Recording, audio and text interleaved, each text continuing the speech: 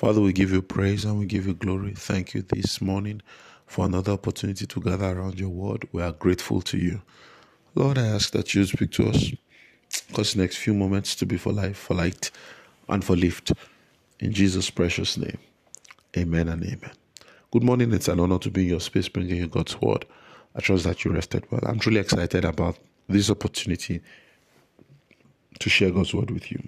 Ephesians chapter 5 verse 15, the Bible says, "See then that you walk circumspectly, not as fools, but as wise, redeeming the time, because the days are evil." Now, this is one other scripture again that proves that life has a how.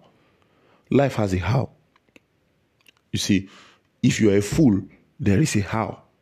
If you are wise, there is a how. The Bible says, "See then that you walk circumspectly, not as fools, but as wise." That means there is a way fools walk and there is a way wise people walk. Simple things, very simple thing in scripture. You know, the Bible says, if you walk with the wise, he that walks with the wise shall be wise. So there's a way the wise people walk. Life has a how.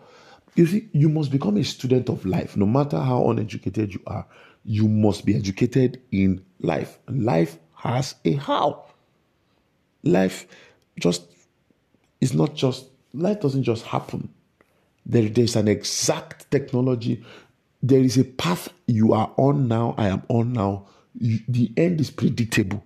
Okay? That being said, the Bible says this is how wise people walk. They redeem the time.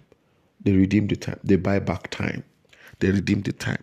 So one of the things you don't want to do in this year is to waste time. Buy back time. How do you redeem time? To redeem time means to ensure that nothing is lost, to ensure that nothing is stolen. You ensure that time wasters, energy wasters, you avoid them. It's to have a brutal focus, dogged commitment towards your destiny. You know, it says, but there is something that makes you to be able to redeem the time. It says, "Be not unwise." Again, you know, we're talking about being wise and being foolish. It says, "Be not unwise, but understand what the will of the Lord is." Understand what the will of God is. So that means you are able to save time.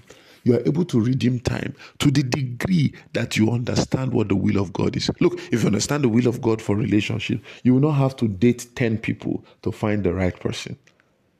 Because see, everybody you dated wasted your time in one way or the other, took a part of your time. Okay?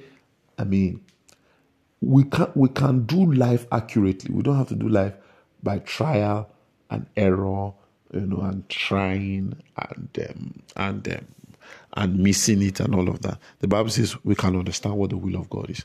Now, one of the things I have found to be true is that the will of God is written. The will of God, it is already written. Now, sometimes when stuff happen and you hear some revelations, you are concerned. Lord, how do I begin to find your will? Number one, the will of God is the written word of God. The will of God is the written word of God. That is as clear as it gets. It is the written word of God. I am come in the volume of the books. It is written concerning me to do your will, O God.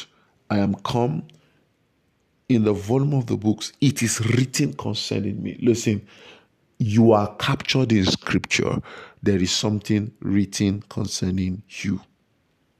There's something written concerning you. It is written concerning you to do his will. So if you will stay with the written word of God, you will connect with the will of God. You will connect with the will of God. There must be an increased commitment towards the written word of God. And the written word of God, somebody said, "I need an inspired word." Listen, what I'm saying this morning is that the word of God is inspired. The word of God is inspired. It's anointed. And the word of God is a sure word of prophecy. So stay with the word. Stay with the written word of God. This is what I believe, and I think I should put it out, that anybody that starts his spiritual encounter or spiritual walk with an honor for the written word of God will always have safety. You will not be a victim of deception if you are vast in scripture.